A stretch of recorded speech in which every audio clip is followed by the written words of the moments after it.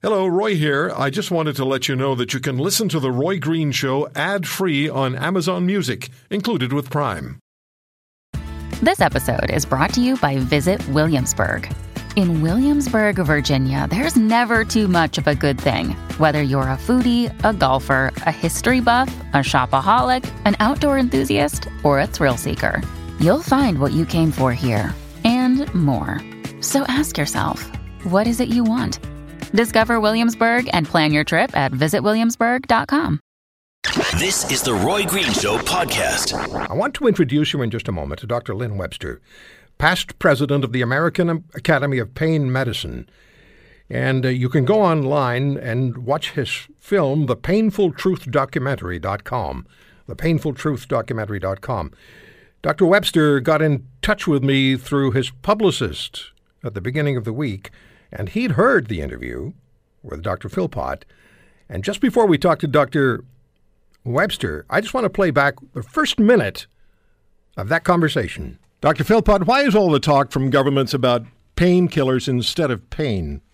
You do know that people who take painkillers, people who take opioids, do it just to make life tolerable.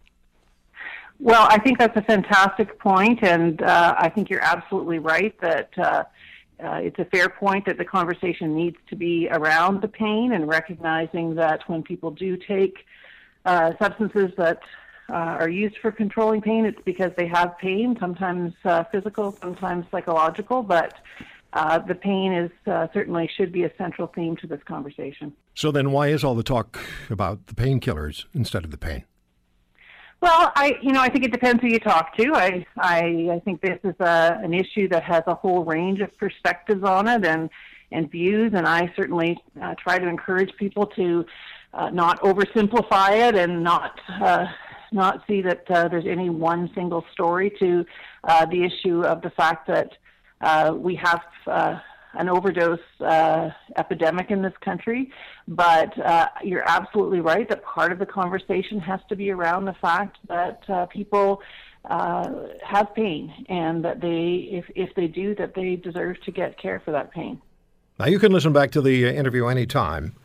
And there are links on my blog, and just go to your favorite Chorus radio station, where you listen to this program, and you'll find the links in my postings. Dr. Lynn Webster, past president of the American Academy of Pain Medicine, and he's the producer of the film thepainfultruthdocumentary.com, and he joins us on the Roy Green Show on the Chorus Radio Network. Dr. Webster, thank you for taking the time, and I wanted you to hear just the beginning of that interview with the federal health minister. Why did the blog piece and why did that interview particularly resonate with you?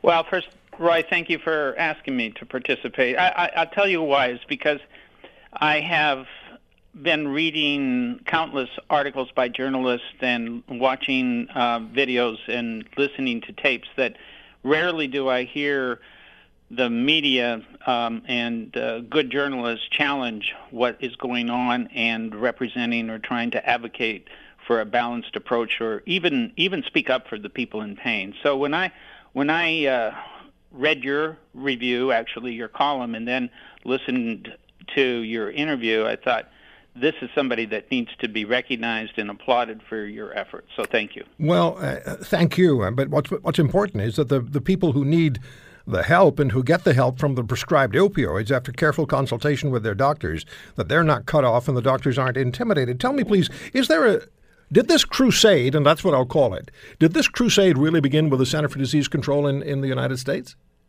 No. I think that this crusade, if that's the right word, I think the campaign towards reducing the amount of opioids in the country really started with the insurance companies in the U.S. and mostly with the workers' comp, because it became a very, very expensive undertaking for them to be prescribing or paying for all of the pain medicines, and so there was a concerted and I think large campaign for the last several years, 5-6 years, to try to reduce the amount of opioids prescribed. Now, it works because it's not just a cost issue, because they could point to the harm that was occurring at the same time. So they were able to they could point out to the potential risks and harms. And so it was able to get a lot of people on board with that campaign. Yeah, and as I looked at the guide, the Canadian guide. I read all 84 pages of it, actually. And I spoke with the editor of the guide, and some of the information in that guide is absolutely it's just not true. It's manipulated information. For example, they can't tell me there's been an increase in the number of people who attend public clinics for opioid abuse in the province of Ontario between 2004 and 2015, and it's almost tripled. And when I asked him whether that is opioid patients or whether it's generic drug addicts on street corners who just happen to buy the opioids. They'd buy anything. It just happens to be opioids, and then they get treated for that. They couldn't tell me what the breakdown is, and my sense is the vast majority of them would be the generic street corner addicts. And if there are opioid patients who are street corner addicts, they're being driven there by this kind of policy that started, as you said, with the American insurance companies. Yeah, I think that you're right that we do not understand the data very well, but it's very commonly conflated, meaning that when there are reports from the CDC or when there are reports in the media, we look at drug overdose deaths, and it may be 50,000, but they're not opioids. Not all of them are opioids, and most of those deaths are with illicit drugs and non-opioids. They're not in people who have been prescribed the medicine for pain. Mm-hmm. And there's really hardly any data that helps us separate out those different groups. Yeah. And what they're going to do, what they'll accomplish, and it's already happening, as we'll hear later today, they'll accomplish driving people to suicide. And then you'll have a potential suicide epidemic on your hands where chronic pain patients just say, I can't stand this anymore, I can't take it anymore. And my fear is when the first few suicides are publicized, it will cause other people to follow suit. And then what do you do? Roy, there's already substantial data that is suggesting an increase in suicides. And frankly, many of the overdose deaths in the population that were prescribed opioids for their pain were probably suicides too. And that's because pain is so unbearable for some people, they'll do whatever they have to get out of pain. It's not as if they became, quote, addicted and overdosed while they were in pain because they were trying to get high. It's that sometimes they will get confused and take more medicine than they should or safe, but the alternative to them is unbearable also. Let me just tell you quickly that when I was seeing patients and I was prescribing a lot of opioids, I would often tell my patients that if you take more of this medicine than I tell you to take, you may not wake up. And countless times, patients would pause and say, Doc, that's okay. I cannot live with the pain I have. Wow. And so now, if we are in a place where we're using arbitrary numbers to say that you should not exceed this amount if you're prescribing to somebody with pain, and you have to reduce a dose that somebody's been functional on, working, having a reasonable life, is essentially forcing them to make terrible decisions. Yeah, life or death. And an unbearable life. Yes.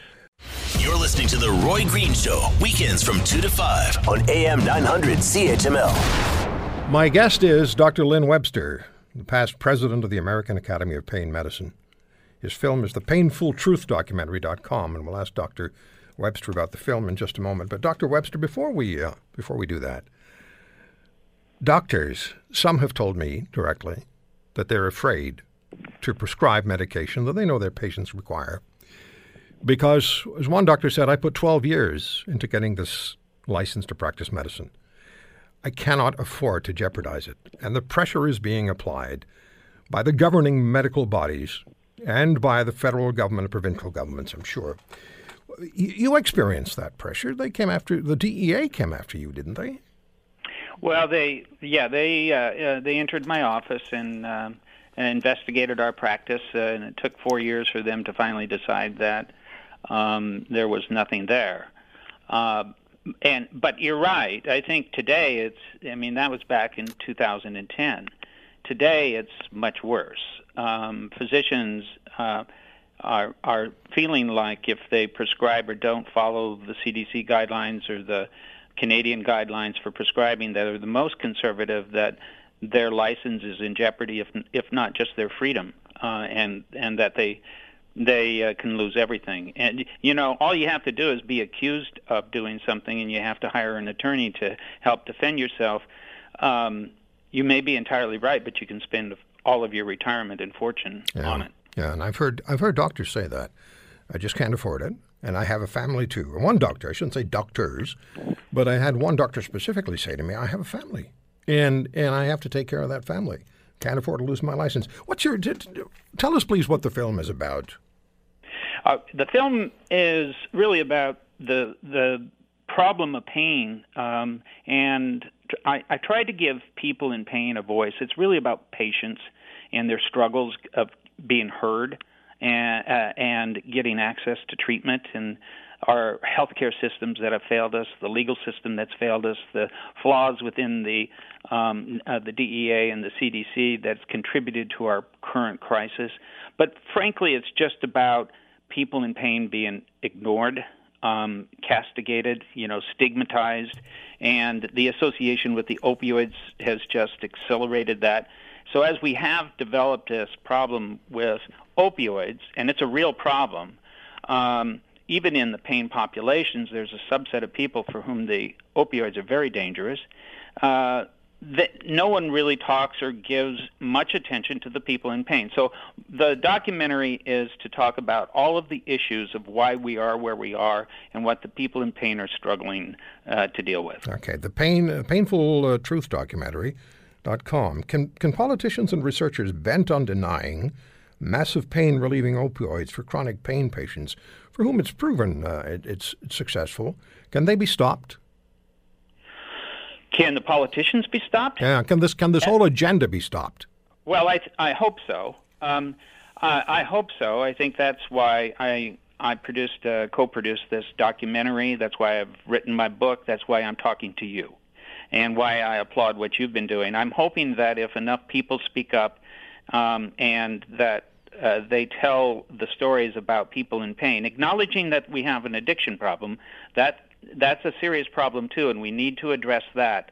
But we can't throw the baby out with the bathwater, as they say. We can't ignore a huge part of our society at the expense of trying to treat a different part of society. We can do both.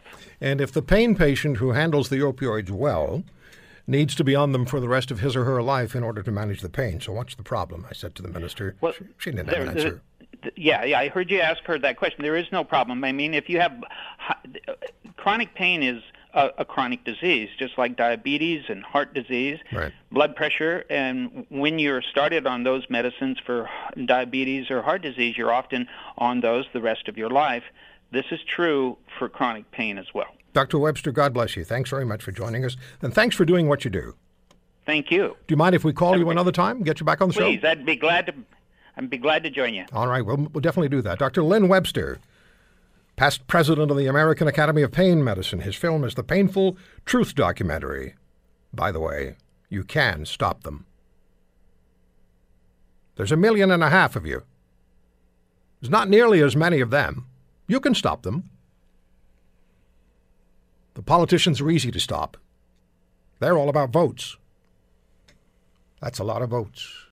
You're listening to The Roy Green Show, weekends from 2 to 5 on AM 900 CHML. Don Ray Daunton joins me, journalist, writes for this country's major publications, including the Globe and Mail, where she wrote a great column. And the headline is, I don't use fentanyl to get high. It lets me live without chronic pain. Hi, Don Ray. Hi there, Roy. So as you listen to Minister Philpott, what were you thinking? I was thinking what a great politician she is, how she's able to fill up a whole lot of air and say absolutely nothing. I was also thinking what a typical doctor she is. She is a family physician, as I think we all know by now. My experience of family physicians is that they know next to nothing about pain. I think that they got perhaps 4 hours of training on pain in med school. So I think that what Jane Philpott brings to the table is the vacuity of a politician, but also of a doctor who thinks she knows something about pain, but in fact knows nothing. You said you cried when you heard the interview. I did. I was one of those criers.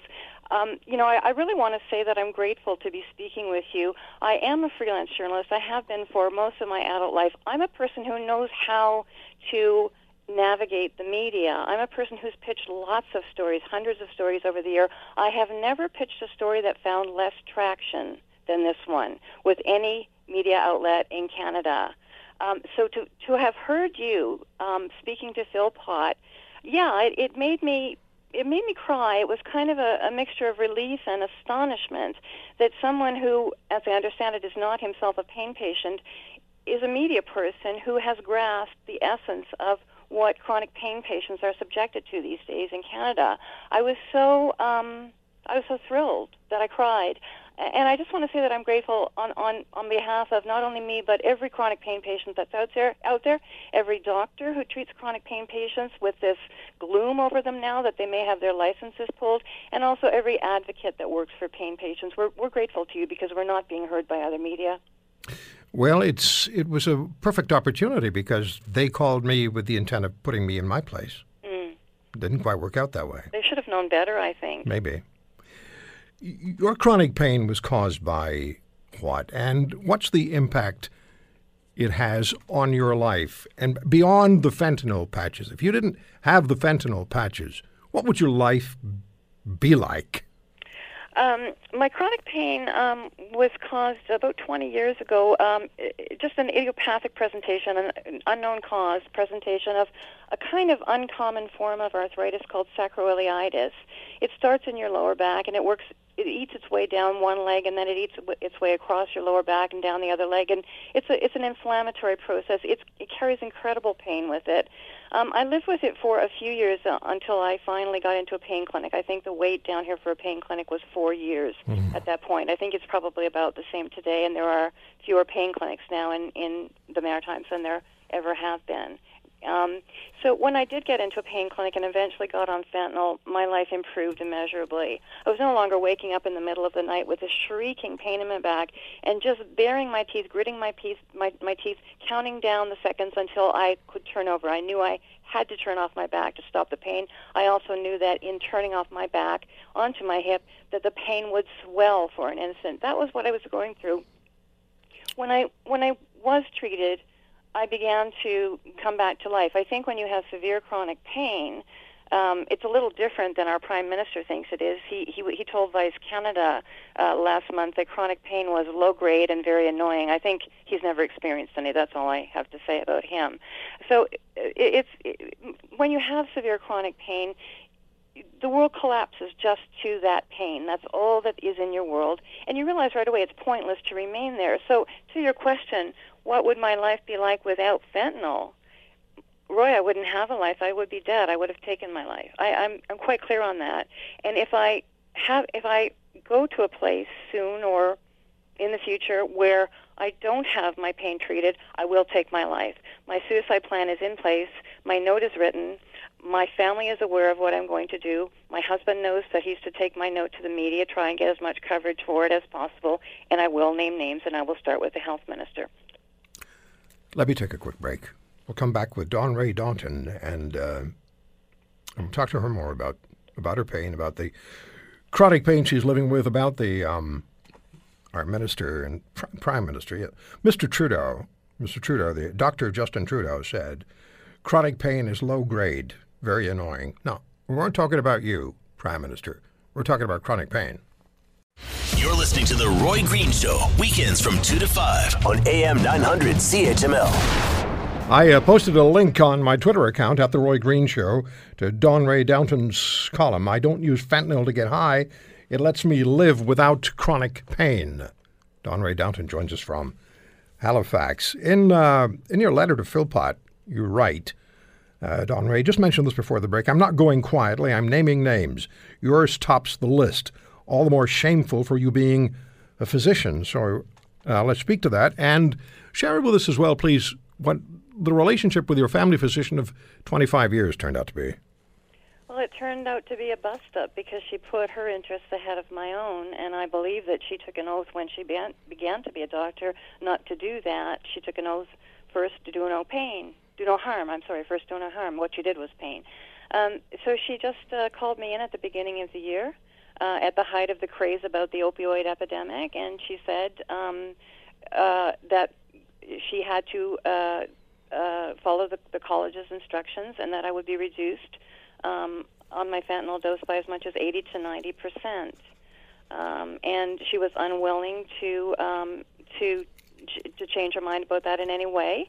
I was lucky. I haven't actually been reduced because I had the backup of a pain clinic down here. The pain clinic was making recommendations to my family doctor, and she was writing prescriptions. So I was able to go back to the pain clinic and say, my family doctor is now out of the picture. Can you write prescriptions for me directly? And they said, fine, they could do that. However, I had to suffer the humiliation of signing a contract with the pain clinic, saying really outrageous things like I would agree to be drug tested at any time, which is against the law. The Supreme Court has ruled on that. That I would, if for any reason I had to renew my prescription early, for any reason, if I had to renew my prescription early, I wouldn't have it renewed. I thought, my God, what if my house burns down? What if I'm robbed? I mean, I felt I couldn't sign off on that. My doctor, who hates the whole idea of what's going on with this, my doctor at the pain clinic said, make any changes you want, strike out anything you want. So I did. I struck out all kinds of things. And at the bottom of the contract I wrote, I'm signing this under pressure. And, not that it's going to make any difference, but I just felt humiliated. And I would point out that the way that many chronic pain patients have experienced things is that they are blamed for their condition. I picked up from my doctors, not my pain doctors, but just, other doctors in my life. I picked up pretty immediately that they had no appreciation for pain, for chronic pain, and that somehow they thought it was my fault or that I was making too big a fuss about it. And I learned just to stay quiet about it. I learned that I would have better treatment if I didn't make a fuss about it. And I think that pain patients are put in that defensive position far too much. And I think that they're going to be put in that position more and more as time goes by, because one of the most horrifying aspects of Ottawa's war on pain patients is that new doctors are coming out of med school bragging about how they're never going to put a patient on opioids, particularly fentanyl. I think that's horrible. We're issuing a whole new generation of doctors who will not have the best tools for chronic pain management at their fingertips, or even possibly acute pain management at their fingertips. I think it's horrifying. Yeah, there is an agenda, because they had that opioid summit in Ottawa that was staged by Dr. Philpott, the Minister of Health federally, and her Ontario counterpart, who's also a doctor who has not contacted me about being on the program. I'd love to talk to him and have you on with me when he does, if he does. But they had this opioid pain summit, and who did they invite? As you point out, and as we've talked about, addiction specialists were welcomed, but pain specialists and their patients, they were not welcome to attend. They were told, watch it on a webcast.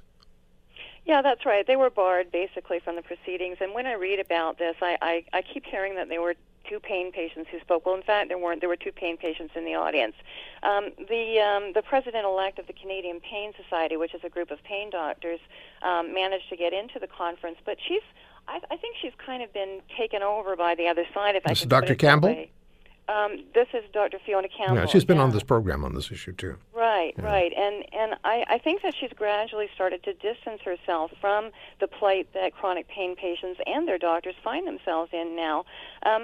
I think doctors are put in a very unfortunate position here. They rely a lot on government funding to do research. Often pain clinics will hire clinicians on the basis of having money for research grants, and so they'll have staff that are carrying out research and also treating patients. And so they really count on having government funds available, and sometimes even industry funds. And yet we accuse them of having conflicts of interest when this is in fact the only way that they can have enough resources to take care of pain patients. I spoke at the beginning of the program with Dr. Lynn Webster. He's the past president of the American Academy of Pain Medicine, and he's the co-producer of the PainfulTruthDocumentary.com. He was investigated by the Drug Enforcement Agency in the United States for 4 years because he prescribes opioid pain medication to his patients with appropriate warnings about what to do, what not to do. And then the DEA dropped the investigation, which doesn't happen all that often. But there is a real concern, and you're absolutely correct. I've heard this as well, that young doctors who are coming out of med school, they don't have a sense of what chronic pain is, and they do have a feeling that it's their obligation to not prescribe opioids. It's like this whole anti-opioid issue. Oh, Dr. Webster also pointed out that it was the insurance companies in the United States that were paying out major claims for opioid costs that started to drive the Drop the Opioids agenda, which was picked up by the CDC and now has become a mission in Canada.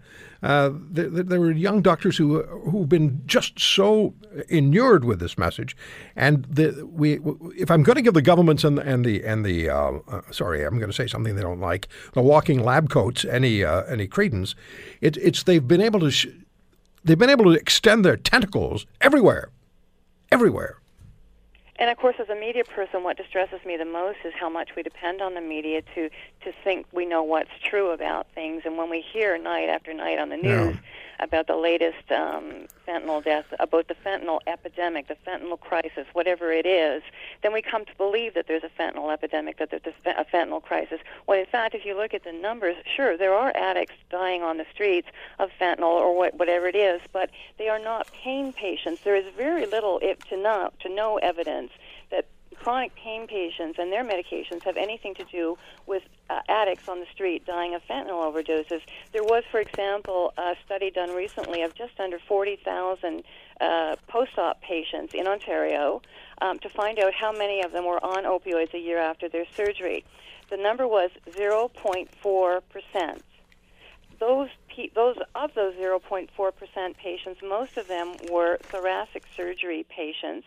Thoracic surgery, apparently, I hope I never have to have any, is one of the most painful post-op surgical conditions you can have. It's notorious. And so those people who were still on their opioids a year later were probably on their opioids for pain, not to get high. There's tremendous confusion among doctors in particular, and the media, about whether or not people are addicted when they're on opioids. They are physically tolerant of their opioids, pain patients are, but they're not drug-seeking. They're not taking opioids to get high. I've been on fentanyl for 12 years. I asked my husband the other day, have you ever seen me high? He said, hardly, no, more like low. Pain patients are just not getting high on pain meds. When you take them for pain, you don't get high. You get less pain. And that's what it's about. That's what it's about. That's what it's about. Dawn Rae, I hope you'll come back, because we need to keep speaking about this, and we need to apply pressure and provide, I think, opportunity, open the gate for the pain patients in this country to say, no, you're not going to do this to me. And in huge numbers to fight back. A lot of pain patients have been discouraged by their doctors to speak out. I was told to be discreet. My pain doctor won't really approve of what I'm doing, but I will continue to speak out, so I will be available. Sure, I'd love to speak again. Okay, we'll definitely do that. Thank you for spending the time with us today. Thank you, Roy. All the best to you. You too. Dawn Rae Downton, and read her Globe and Mail column. Just go to @The Roy Green Show on Twitter, and I posted it there just about 20 minutes ago. You're listening to The Roy Green Show, weekends from 2 to 5 on AM 900 CHML. I first heard from my current guest in 2010. He sent me an email about a Haitian child he and his wife had adopted. And at that time, Canada was not going to allow their adopted daughter entry into this country. And so we exchanged a few emails, and Vaden Earl decided, and he's a Canadian author, best-selling author, NGO worker, and he decided they would maybe not go public and just see what they could accomplish, working through the appropriate channels.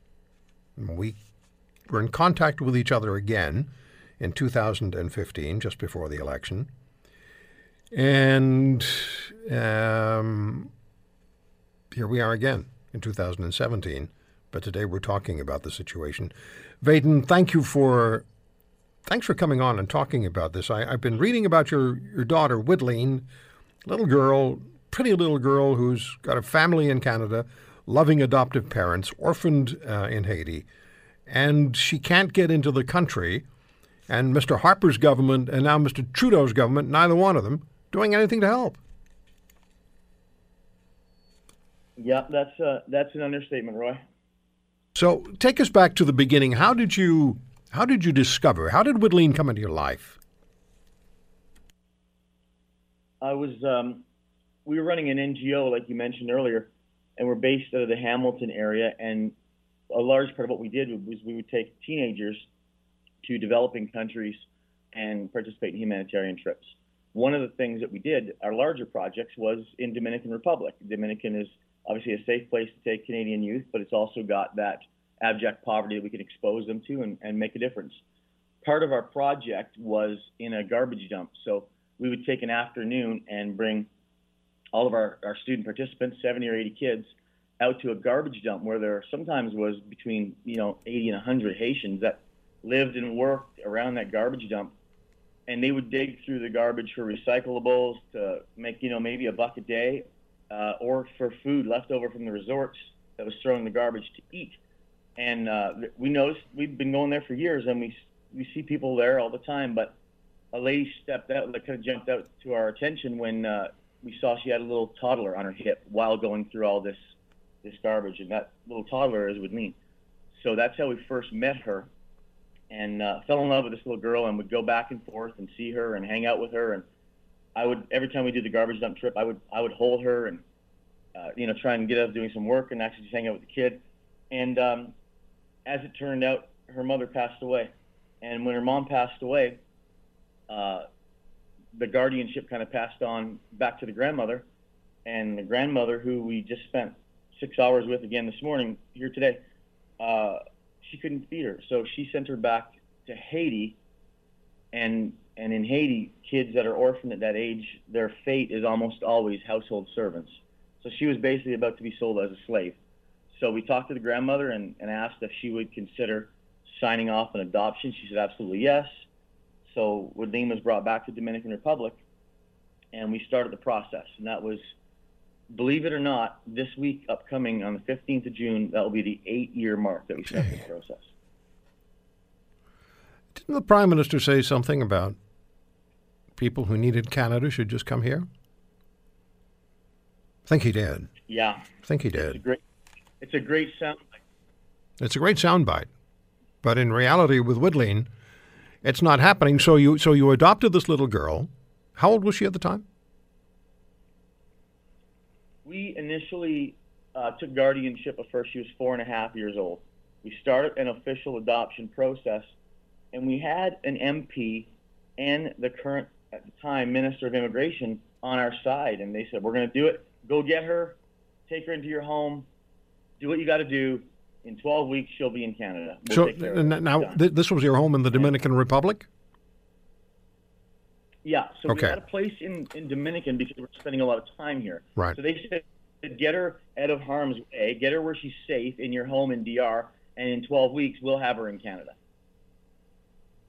That was 7 years ago. 8 years ago. 8 years ago. And you're in the Dominican Republic right now as we're speaking to each other.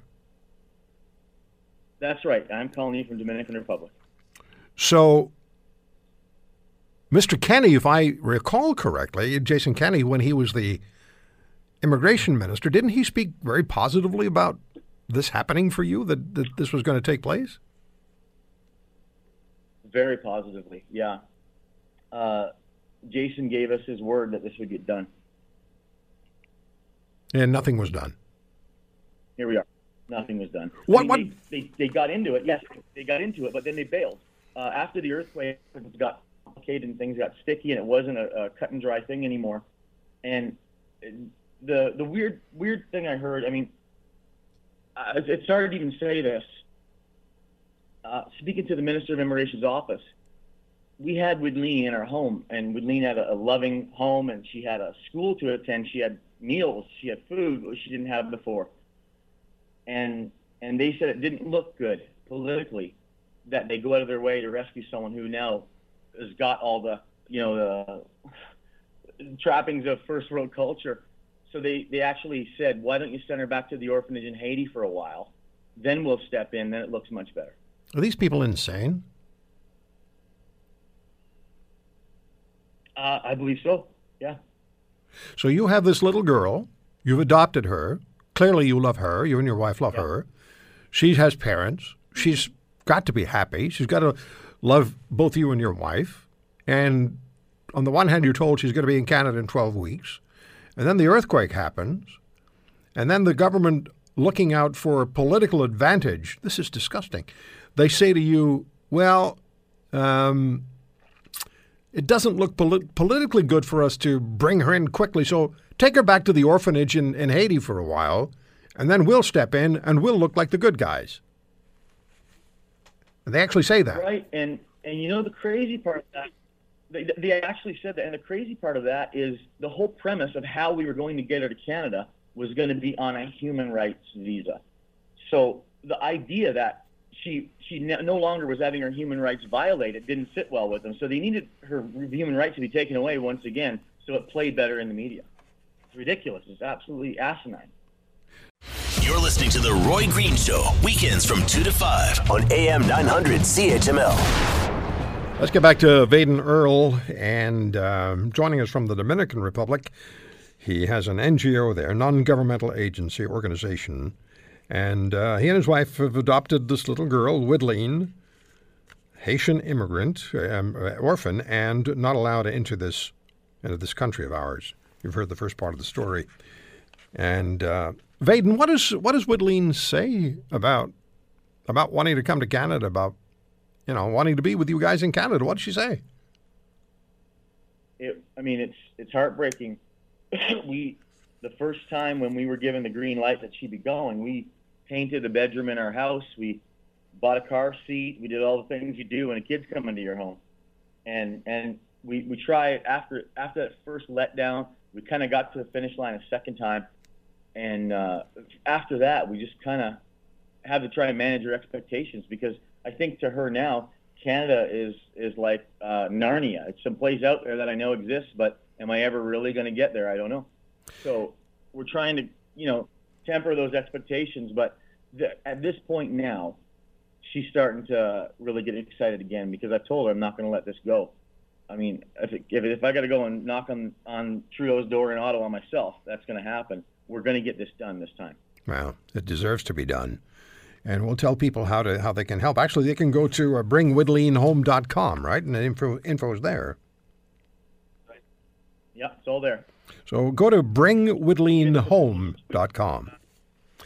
Yeah, and there also on there's a proposal that we put on Minister Hussein's desk. Yeah. He's reviewed that multiple times, and that actual proposal with the actual cover letter is on that website as well. All right. So this is the new immigration minister, Ahmed Hussein.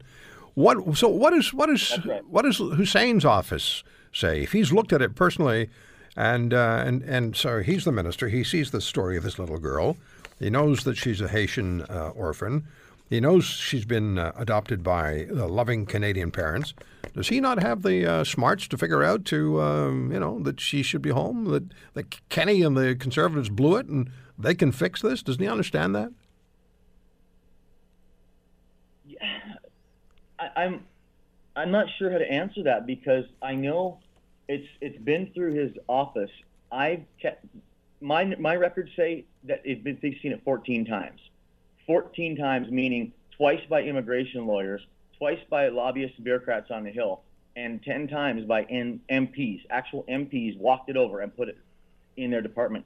I don't know. I mean, I can't say that I can confirm that Hussein has seen it with his own eyes, or if it's just getting clogged up with his staffers. But you've got to think at some point when actual MPs, even some from his own party, are bringing it to him, you've got to think it's actually been seen by his own eyes as well.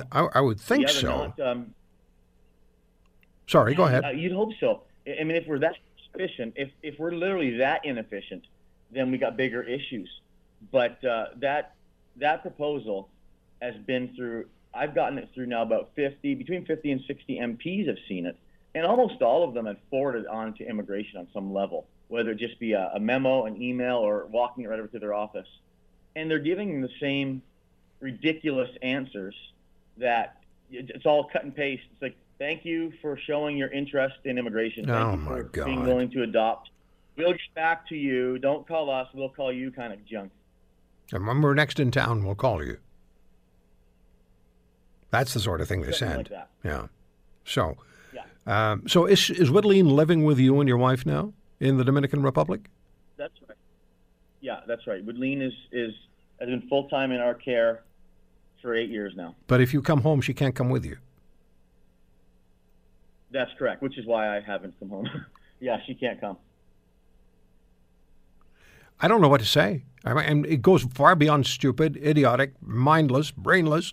It goes beyond you can't outthink those who aren't thinking. This is just, I can't think of the word that properly describes the buffoonery that's going on in that place with successive governments. It's unbelievable. And yeah, and we got to stand. I mean, I'm sure you see all the speeches that happen on the Hill. Oh yeah. And we had Freeland just gave a speech the other day. The whole address that she gave about Canada not wanting to be the world's policeman, but we're going to be the ones that are going to step up when the U.S. closes their doors. We're going to kick our borders open, and all the platitudes and all the giant aerial kind of global sweeping statements. And there's about 10 quotes in that speech that if they were getting done, Woodleen would be in Canada. They're just not getting done. They're great sound bites, and the speech was great, and I actually stand by 90% of the speech, even from my own political standpoint. But the fact is, saying it and having a great speech and doing it apparently are two very different things. I was on your blog earlier today, and I just want people to understand something here. You wrote that Haitians are no longer necessarily terribly well liked for being in the Dominican Republic after the earthquake, but you also wrote about the dogs in the Dominican Republic and how they live well, the stray dogs. They live well because people from restaurants feed them their leftovers from their meals.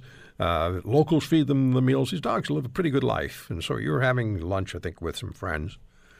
And there were these 3 dogs waiting for something to be tossed their way.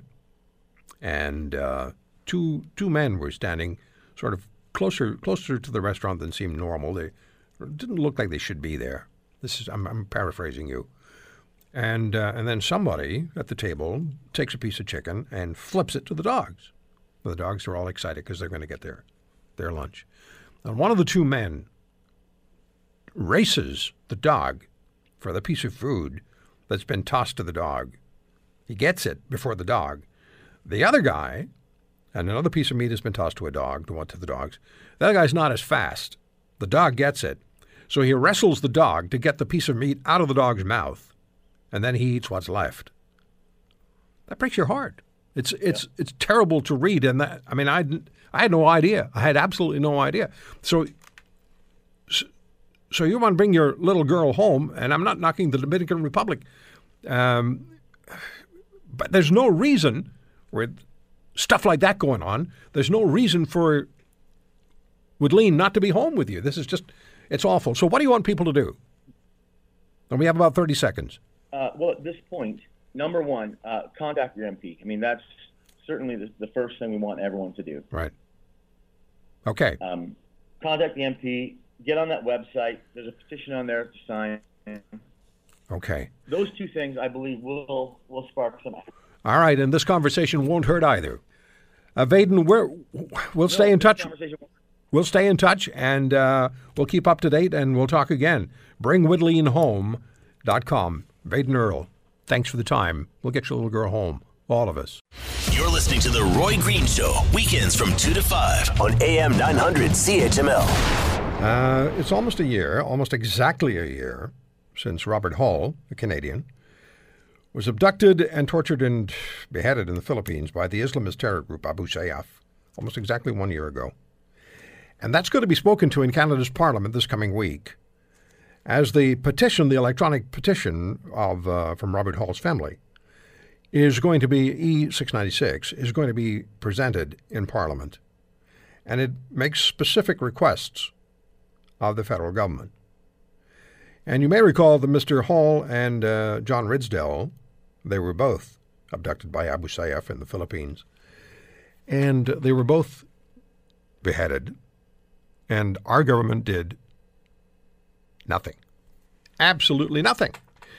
We were already been told on the air there was opportunity, that Canada's special forces were standing by, American forces were standing by, Philippine forces were standing by, ready to bust into where these 2 Canadians were being held.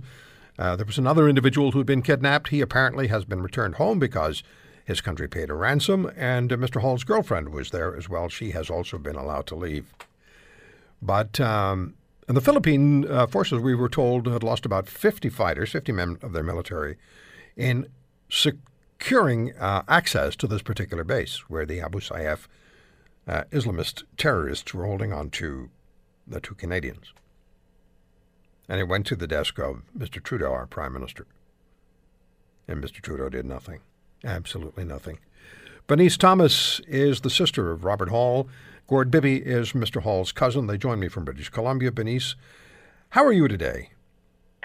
I'm well. I'm well, Roy. It's good to talk to you again. It's good to talk to you as well again. It's things that have to be done. Gord, it's great to be back on with you, and thanks for reminding me of the specific and important dates and things we need to talk about as far as your cousin and Mr. Ridsdale are concerned, and the rest of this country, people who travel. Well, you're very welcome, Roy, and thanks again for having us on. It's a dangerous world out there, and I'm sure that Canadians, it's just a matter of time, Canadians once again will be kidnapped in some far-off land, and if the government handles those particular incidents as they handled both John and Robert's situations, it's tragic. It's absolutely tragic. Well, remind us, please, of what they didn't do, of what they could have done. Is what I said essentially correct?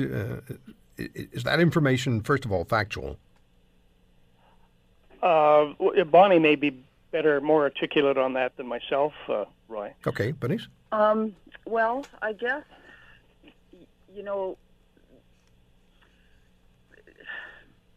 nothing's been done. Nothing's been done. Let's just say that out the gate. And the thing is, we don't even know what was done. We don't know, for instance, was there talk of sanctions? Was there, I know I keep harping on this, but was there ever really a serious conversation about rescue? We know that they didn't, the Canadian government really didn't put any shoulders behind this and make any effort to attempt any kind of release or rescue for Robert and John. They had the opportunity, did they not? Yeah. They had the chance to get involved in the kidnappings of your brother and Mr. Ridsdale as well. They had the opportunity to get involved, and if not, as you sent an email to me, if they weren't going to lead, at least they had the opportunity to participate and assist. Mm-hmm. Mm-hmm. And they did nothing. And the sort of one of the most burning questions for me, Roy, is I just, for heaven's sakes, I want to know why these decisions were made, because they were the only decisions. The only decisions that were made through this whole thing was to not allow any sort of an attempt to release or rescue Robert and John. And it's not because we didn't have the means or the ability. As you said at the top of the program, I mean, the United States were standing by. We had JTF-2 standing by. The Philippine military was doing everything they could to sequester these guys and get them within striking distance, basically. And we've never received sort of any logic as to why we wouldn't sign off on doing the best we can and get involved and engaged. And we've got JTF-2, Joint Task Force 2, the National Counterterrorism Special Forces Unit, the Americans and the Philippine military, and really the buck stops with the guy in the PMO. That's right, and he stated in his end of year sort of statement when he was talking about the lowest day of the poor little lad's life was the day that both John and Robert were murdered. But in that speech, I mean, he took full responsibility. He said, "I was responsible for articulating and directing the process of this hostage taking," and so the buck does stop with him. And give me a reason. Give me one reason. And not to condemn, him for the reasoning, but learn from our mistakes and let's get it together and not make those mistakes again. Because let's not forget, there's still Canadian citizens, as we're speaking today, that are being held hostage. And what's going to happen with them? Joshua Boyle, I mean, come on. Canada's got to get it together. And it starts with asking hard questions of the Prime Minister. What were you thinking? The petition specifically asks for the formation of a specific unit to deal with these situations. Explain that to us. What is the petition asking the government to do? Well, go ahead, Gord. No, you go ahead.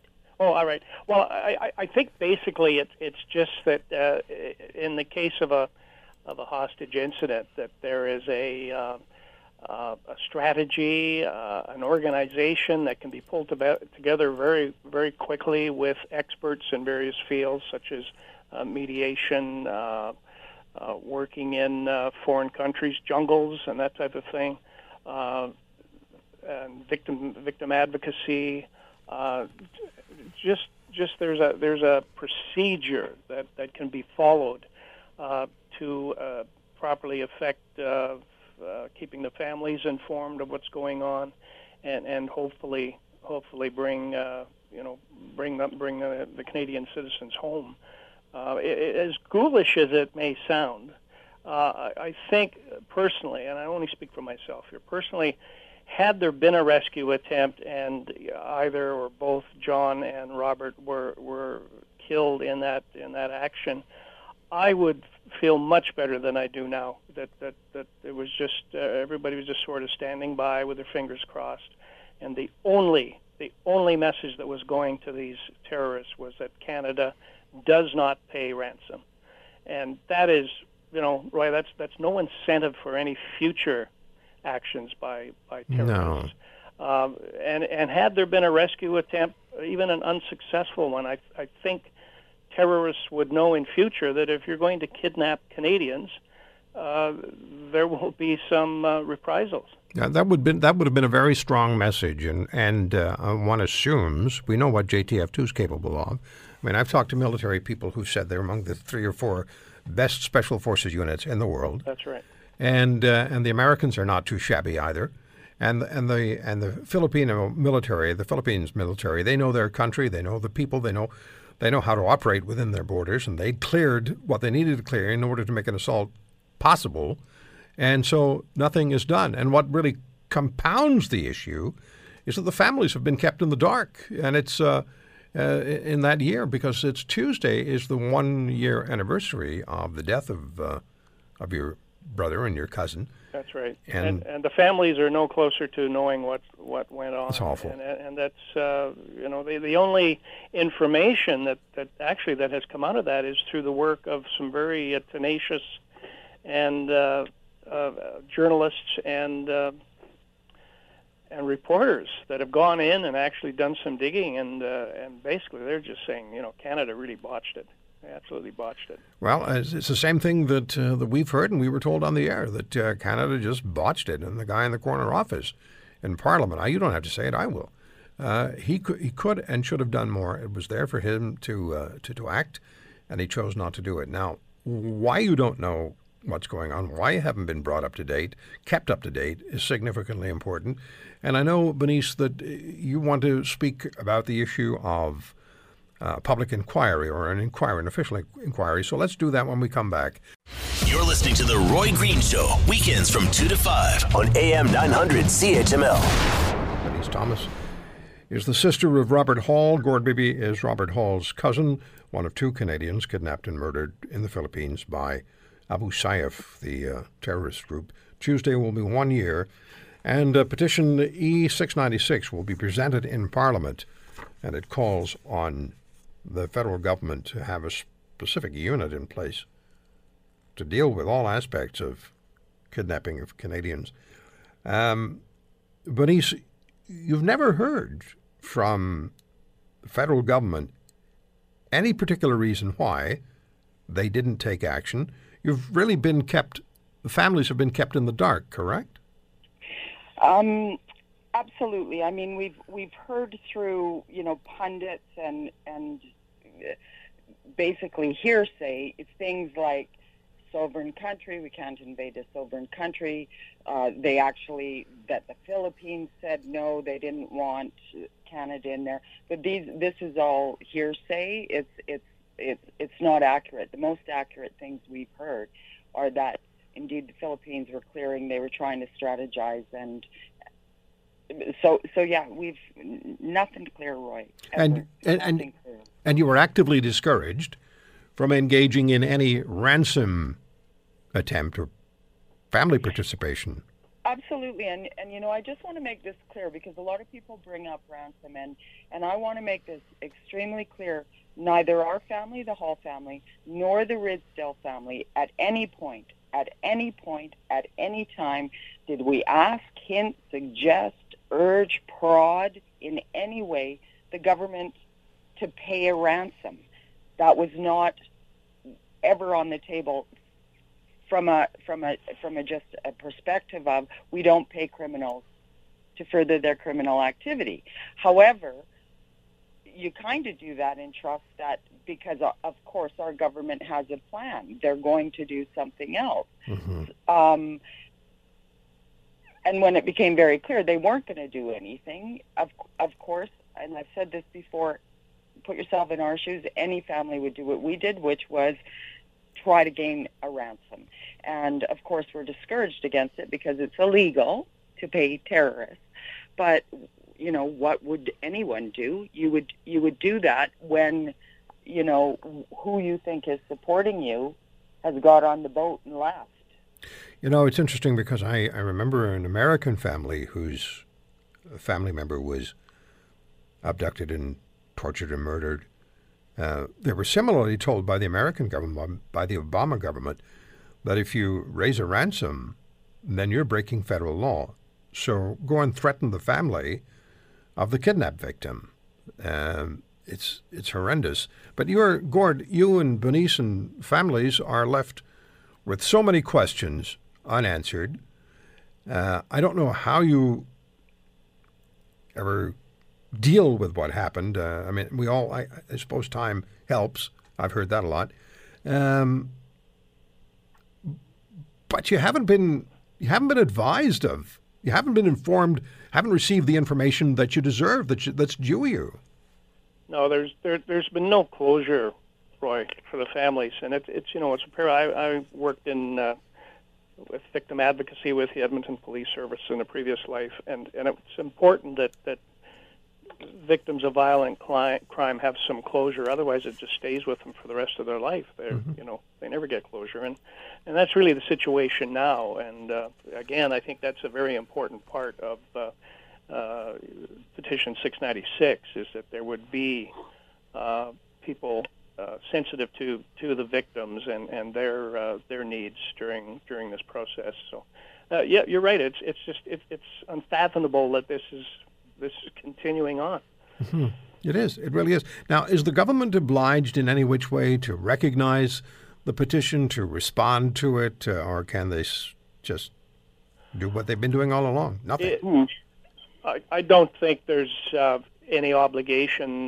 They get quite a few of these e-petitions put before them, and most of them just get. Some of them, I think, are quite a bit more trivial. And this is really critically important. This is important. Oh, absolutely. So we're going to be watching it very closely to see what happens with it if it does get swept under the rug.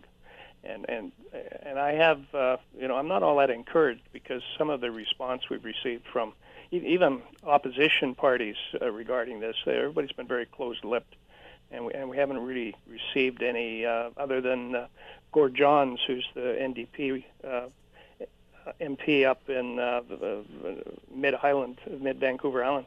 He's really the only one that stepped forward, and he'll be presenting it in the House on Tuesday. Well, bless him. Mm-hmm. Yeah. Good for him. Bernice, what can the average person who's listening, what they say, this is wrong. It could have been any of us. Could be any of us. What can Canadians individually do? What would you advise them to do? to help with this in Right. particular, we'd really appreciate any weight anybody can add to this petition. I mean, we've only got a day or two, but, sit down and jot down a note to your MP tonight and just say, when this is presented on Tuesday, please support it. It's important. Based on things that are happening in the world, it's not a matter of if. It's when. And I do want to say again, we still have Canadians being held hostage. That's right. But, drop your MP a line, drop the Prime Minister a line, and just ask him outright, like, why did you decide to just abandon 2 Canadians? I mean, for heaven's sakes, our military is a good military, and they are sent all over the world to help people in peril. And we had 2 Canadians in extreme peril, and that's the day that our government decided to leash them up and say, no, you can't help. And they, the government's got to be questioned about that, and in particular, when you talk about this, Chrystia Freeland's speech the other day and the announcement of the money for the military. Yeah. I mean, it's all great and well to try and bring our military up to speed and get them into the 21st century and buy them shiny new helicopters. But if you don't have the political will to get out of their way and let them do their job, let them do their job. What's the point of it? Bernice, Gord, I'm going to have to jump in because the satellite's going to cut us off. Thank you. We're going to stay in touch with you. Tuesday is the day. Canadians can still get involved. Drop an email to your MP. You guys take care, and we'll keep talking. Thanks so much, Roy. All the best. Thanks so much, Roy. Take care. Bye. Bernice Thomas, Gord Bibby. The Roy Green Show, weekends from 2 to 5 on AM 900 CHML.